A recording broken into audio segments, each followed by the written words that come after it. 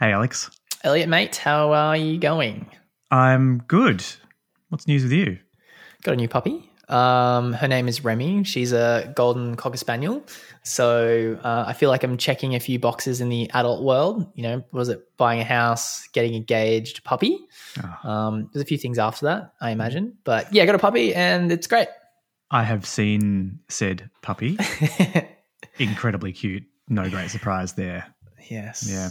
My puppy is more than 2 years old now and still very cute, but not puppy. Coco. Anymore. Yeah. Coco's cute. Yeah, agreed. But I'm biased. So apart from talking about puppies, what are we doing here? So this is the Pulse. For our new listeners, what we do is talk about things that generally interest us. We talk about a lot of Apple products often, but mainly what we talk about is news relating to legal tech, legal business, legal operations. So everything from acquisitions to interesting news to kind of hot topics, trends, things like that. So this is what the Pulse is. Where's my 15.5-inch MacBook Air, Apple? Is a constant theme. Yes. And then when you get it, you would want a MacBook Pro. Or if you get a MacBook Pro, then you said you would have got an Air. So you'll hear it first on this podcast. Exactly. Yes. All right, so getting on to the news, it's pretty much still all about GPT. Oh. So, yeah, I mean, is there any other tech or legal tech news? Well, this is it. This is the most exciting part. I mean, if you've been living under a rock, you haven't heard about it. But it is absolutely flooding everywhere, and it's hard for us not to talk about it. Yeah. All right, so the first piece of news here is that in the last couple of weeks at the time of recording, so late March 2023, a new version of GPT is out. It is GPT-4, and OpenAI, the company behind GPT, says that it is more creative and collaborative than ever before, and it can solve difficult problems with greater accuracy. One of the sort of big changes is that it can now accept as input images as well as text, but it can still only respond in text. So that might be something that comes in the future. Its ability to a potential ability to respond with images, a bit like some of those image generation tools, DALL-E, Stable Diffusion, etc. And so I think the question is, well, how big a change is this? Actually, is it a big thing? And OpenAI itself says that this is iterative. It's not revolutionary. And the CEO, whose name I can't remember right now, in an interview was saying that in casual conversation with the model, the differences between version 4 and version 3.5 will be quote unquote subtle, and that it retains many of the problems that the earlier models suffered, in particular the tendency to make up information, which they call hallucinating, and also the slightly worrying capacity to generate violent or harmful text. So there you go. Violent and harmful text? Is that like abusive text? I think possibly. And apparently people thinking that the model is interested in them romantically. So there you go, all of the above. Of course they are. I love that. Yeah. Now, but I think, so on this question of sort of how revolutionary is this and tying it back to legal, one really interesting thing is that, and this was sort of a separately reported item, is that this new version of the model, so GPT-4, it has passed the uniform bar exam. And so what is the uniform bar exam? Well, it's kind of how it sounds. It's a uniform exam used in 41 out of the 50 states of the US, and it is a sort of test that you need to pass to become a lawyer or an attorney over there. And the uniform bar exam, it's got 3 sections. So it's got a multiple choice section, so a section with many multiple choice questions. It has something called the performance test, which is short form written questions or responses in short form. And then it's got another section called the essay section, which is 2 long form essays. So a multi-part, sort of structured test. Now, the previous GPT, so GPT 3.5, it was only ever tested on the multiple choice section, and it got just under 50% of the questions correct, which put it in the bottom 10% of test takers. So compared to all the humans that have taken that test, it would have been in the bottom 10% of test takers. So GPT-4, the new one, it has recently been tested on all the sections of the test. And so a few things to note about its performance. Firstly, it passed the exam. So there you go. An AI model has passed the uniform bar exam. It got almost 76% of the multiple choice questions correct. So a significant improvement compared to GPT 3.5, a 26% improvement, no, almost 26% improvement. And overall, it was assessed to have performed in the top half of all test takers, so better than 50% of humans, right? So what does this mean? Well, I think it's hard to know. Clearly, this new iteration of the model is able to pass the exam. But I think a question here is, does passing the uniform bar exam correlate with making it, or you, if you're the person taking the exam, a good lawyer? I don't know the answer. I'm not sure. I think often performance on exams doesn't correlate with practice in the real world. So I think, because I think the real story here is just the rapid pace of improvement of the model. So GPT 3.5, which has got some sort of technical underlying code names, that was released around a year ago now. So it was released in March 2022. So this new model, this new version of the model has been released about a year later, and its performance on that exam has dramatically improved. And so, at this one task, it seems like a significant improvement. What that means for its ability to sort of augment and perhaps take over parts of legal practice will remain to be seen. Yeah. Any thoughts? Well, it's hard to talk bad about the bar exam because I haven't done it. But does it say more about the bar exam than it does about AI? Like, maybe. I think that bar, lol, yes. Pun intended, is the bar in which lawyers need to be able to reach and to become lawyers, I guess. So because a system can pass it, could it go to court? Maybe. I don't know. Could it provide answers to different types of queries like a lawyer does? Sure. So look, I think this is going to be really interesting for the US. Is the US going to change how they approach this bar exam? Or are they going to change, just like academics are thinking about the way in which they assess legal performance, like within a law degree, for instance? So really interesting. It's hard to get some thoughts around like the actual impact of this, because often I'm starting to think, okay, well, how does this apply to legal? And then it changes. Like we were thinking about what 3.5 did. And, yes, it didn't pass the bar exam, but it could do some amazing things. Well, a year later, it can now do that. Like it's just, like you said, change is happening so fast. And what this means is it's hard to know TBC. Yeah. And I think the sort of important point here is the rapid improvement in general capability, right? So, it seems to me that, and probably the next story relates to this as well, that how these models might be used generally, but also in legal practice at the moment, will be very much augmenting legal practice, helping you write emails, helping you draft documents, etc. And if this evidences a significant improvement in the general capability of this tool, then I would imagine that would also mean a significant improvement in that augmentation capability, right? So I don't think this means GPT is going to be your lawyer anytime soon, but its ability to help humans do and deliver legal work clearly is going to improve as it improves. So for me, it's that general improvement. Yeah. Look, I also think, and a lot of knowledge workers are thinking about this, so a lot of other industries are thinking about this, is, what GPT is let's call it an engine, right? It's this really, really powerful engine, and it's getting better and better every year, every month, and every week. The question is going to be, how do you then leverage that engine, or how do you point it to a specific use case? And that's where it's going to be really powerful. At the moment, it's quite gimmicky and fun. We can have a conversation with it, and it can do some really cool stuff. It can even pass the bar exam. But how do you then translate that into real tangible benefits for both lawyers as users of that solution, but ultimately clients? So thinking about access to justice, thinking about the business when it comes to who lawyers support. So when is it going to kind of transfer over? Like, when is it going to turn into some material benefits? And we are starting to see a lot of technology companies incorporate this. I mean, we spoke to Ironclad, just a couple of weeks ago, and there are other solutions out there that are starting to think about how do they use this brain. So, yes, the brain and the engine is there. It's getting smarter. How industries convert that into real benefit is going to be, well, I guess the next race, right, Elliot?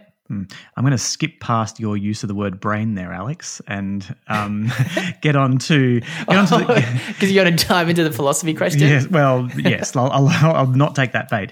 But I do want to get to I think it's worth moving to the next story, because the next story is an example of a practical application of GPT-4. So the next story is that Microsoft recently, I think in the last week or so, has announced something called Copilot for the Microsoft 365 suite, and that includes sort of Outlook, Word, Teams, all that stuff that's in the Microsoft suite that lives in the cloud. And Copilot is a suite of tools to help you when you're reviewing, drafting, analyzing documents and data that are in those documents. And it is powered by GPT-4. Right. So, impressively and importantly, this is not just a side panel which sits in Word or Outlook or whatever it might be. It's a lot more than that. And the features and functionality it offers are tailored for each application. So I'll give a few examples here. So in Microsoft Teams, it will help to summarize meetings, identify action items, create meeting minutes, and it can attribute questions and discussion when it is creating the minutes to particular participants. So it uses some kind of voice recognition. Interesting to see how accurate that will be. In Word, it'll be able to rewrite text for you. So a bit like the existing spelling and grammar checker, but much more sort of comprehensive and powerful. It'll be able to generate text for you. It'll be able to generate entire documents for you. Right? In Outlook, same kind of thing. It'll be able to write emails for you. It'll be able to summarize whole email chains. I think could be really useful for a lot of people. And interestingly here, Microsoft have said that they intend to focus on Outlook for mobile, where text entry and generation is a lot more difficult, because who wants to sort of punch away on the on your mobile phone keyboard. And so in that case, the ability to have a system which can automatically generate text for you will be really valuable. At least that's their thinking. In Excel, it'll be able to write formulas, create pivot tables. Who knows how to create pivot tables? And it'll be able to analyze data and automatically generate charts and all sorts of things for you. In PowerPoint, this I think is really cool. It'll be able to generate entire slide decks based on other documents. So you can point it to other documents and get it to generate PowerPoint slides. And in the future, and this is where GPT-4's inability to generate images as output is relevant, but in the future, when it will be able to generate images as output, then the thinking is that in something like PowerPoint, it'll be able to generate image content for slide decks. So I think all that stuff is really interesting. A few things to note here. So Microsoft is piloting Copilot with 20 of its customers. I'm guessing that means 20 of its corporate customers. So I don't think it means 20 people. I think it's going to be a lot more than 20 people, but 20 of their customers. And Microsoft have said that they are well aware that GPT still has the potential to hallucinate and to generate inappropriate content, as we sort of mentioned. And so a big focus from Microsoft is the user experience features, which attempt to ensure that humans will and do remain responsible for the content. And so I thought I'd just give a few thoughts of my own. So I haven't been sort of lucky enough. I'm not in one of those companies that's testing these features. They seem sort of huge and incredibly valuable to me. The Verge, the tech blog, had a really positive article, which we'll link to in the show notes. If we think about what this means specifically for legal, I would sort of start by saying I think it means the same for legal as it does for sort of non-legal workflows or general workflows, right? So the ability to generate summaries, review documents, generate output, etc. All of that stuff is going to be relevant for legal as well. The one thing that I think is potentially different about legal is that the standards for precision and accuracy, particularly in generated text, I think are a lot higher because there's just a lot more writing on it. That's part of what we do as lawyers. We try to generate text which is precise and accurate. And so I think those features that Microsoft are focusing on to make sure that humans remain responsible are probably even more important in a legal context. And so one way I could see this going potentially is that for lawyers to be using tools like this, that those UI elements which help to ensure that the humans remain responsible and remain aware of the content that's being generated are going to be even more important. And potentially we might see specific UI focused on lawyers, again, to make sure that they remain responsible for that content. And, I think we mentioned this, or I think I mentioned it in the conversation we had recently with Mary and Kai from Ironclad, and that is that, to me, this is a very similar problem to the problem that's facing self-driving car vendors, and that is this need to make sure that when you're automating away a lot of a task, particularly one that has risk, how do you make sure that humans remain in control? And so I think it's quite a similar scenario and a similar problem. Yeah. so much in there, Elliot. And we spoke about this in I think it was our last Pulse, or at least it wasn't that long ago, where we were seeing some rumors about Microsoft doing some kind of investment in this space. And I think at the time they're looking at integrations into Word and PowerPoint. So now we do know it as Copilot. And again, as a reminder, Microsoft invested $1 billion into OpenAI in 2019. So that they've got skin in the game, right? They saw the opportunity in 2019. It's now 2023. And they've just released this kind of really awesome tool in Copilot.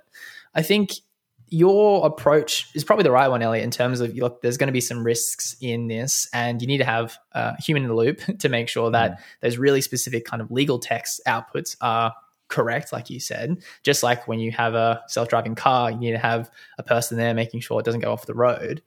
But there is a bunch of stuff that lawyers do that this could do quicker, easier, and probably more accurately, things that lawyers don't want to do. So think of like an engagement letter. Like, I don't want to do that. And it could whip that up really quickly. Proposals, like whether that is a proposal in a Word document or a PowerPoint document, like just putting something together based on some work that you've done in the past. So like the admin side of stuff, let's call it the low value, non-legal work that lawyers have to do. Ultimately, that's hopefully just going to disappear. And you might have to do a few changes and stuff. And the risk is lower there because we're not providing the legal advice side of things. And eventually, as the technology gets smarter, then it probably will start to creep into that, right? We've talked about the ability for it to draft an NDA or a contract or something simple like that. Or, I even asked GPT to put a commercial lease agreement together for my own purposes. And it was actually pretty good. So, it can do the 40%, 50%, 60%, and so on. And like, that's the really important part. And the other part to this, and I'm not sure if we've spoken about it in the past or whether it was just a conversation you and I had, but the training element to this, like if you're a young lawyer trying to understand how to put something together, in the past you have to go to a precedent library that your firm might have, and maybe they don't even have that. So you're trying to develop something from scratch, you're researching and so on. This could almost act as like a bit of a knowledge transfer within a firm and a training tool. So there's lots of really cool applications to this. In the next part where I'm talking about some cool stuff as it relates to other models, we can start to see potentially law firms and even in-house teams creating their own versions of this to get those benefits. Absolutely. I mean, just on the training point, Alex, that feels even more risky. Right? Because because they can hallucinate. Well, training your lawyers on through a model which you don't necessarily understand what output it's going to generate, what the accuracy is in advance. I'm certainly not saying don't do it, but it just feels like there'd be a lot you'd want to think through before you go down that path. Yeah, no, you're right. You're right. But like I think it could do part of that, like you said. And maybe the human in the loop is that more senior lawyer that can kind of check the things. But maybe getting to 50%, 40%, 60% is okay.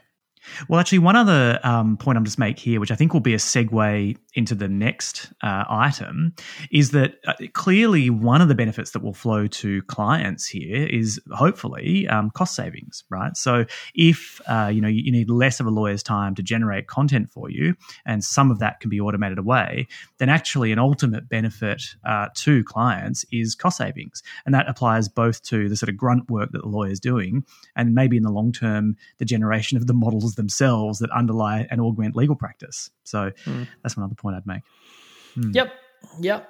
I guess it's a good segue into talking about this way, which I guess the outcome could be, like you said, cheaper services or better services for clients. But we've had a lot of conversations about GPT and other things, and I saw an article that really piqued my interest. And in summary, Stanford University created a large language model similar to GPT for $600, and wait for it, using GPT. Which is a bit meta, I guess. So you have to stay with me because it's a little technical. It's a bit of a journey, but then I'll have a conversation about it with you. So, the first thing to say is it's probably not as good as ChatGPT, but according to their own tests, it's actually better. So the question is, well, how do they do this? So ready for the journey? Hit me. Okay. So they started with Meta's open source large language model, which is the smallest and cheapest of the large language models. So it's open source, so it's free. You can go use it and start to train it. Now, although that specific model is trained on 1 trillion tokens, it still lags significantly behind GPT. And that's just quickly, Alex, sorry to interrupt. A token, I believe, is a part of a word. Correct. Right? So, yes. Yeah, exactly. Right. It's like, so yeah, it's just imagine a bunch of information effectively pulled from the internet, which could be parts of different sentences and different words and other things. But yeah, you're right. So 1 trillion tokens. It's just got lots of information.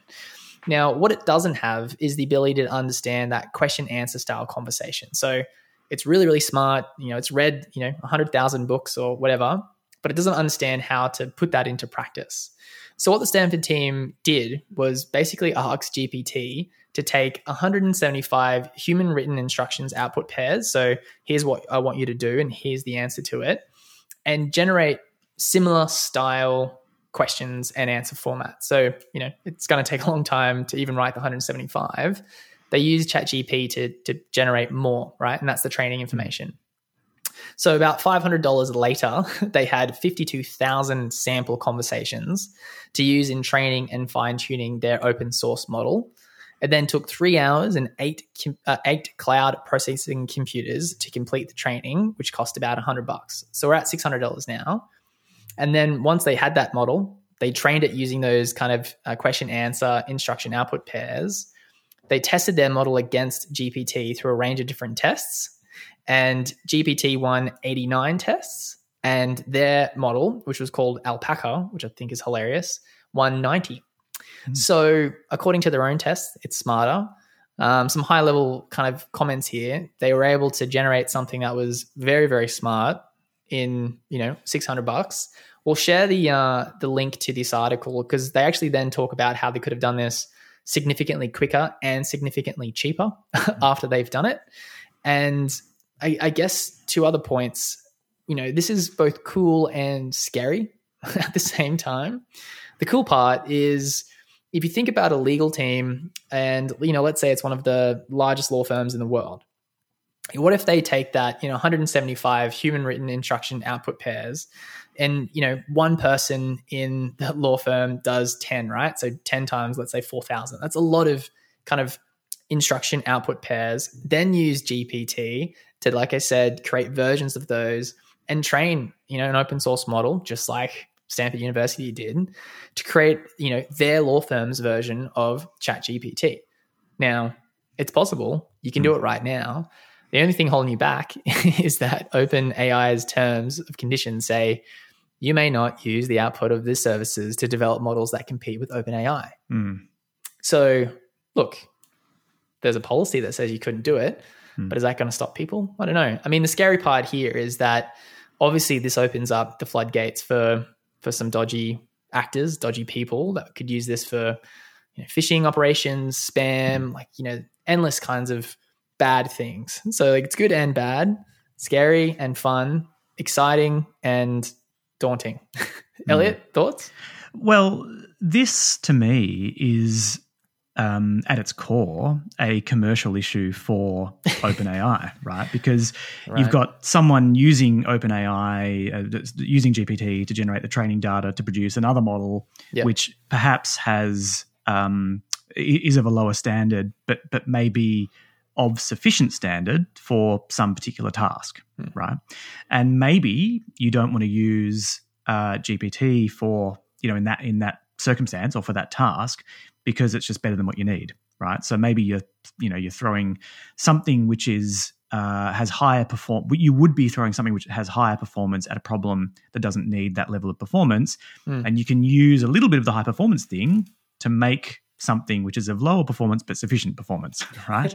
And so then the question becomes, well, what does that mean for GPT and OpenAI? So are they missing out essentially on potential profit and potential revenue because their model is not the right answer for that scenario, and they're sort of leaving money on the table there?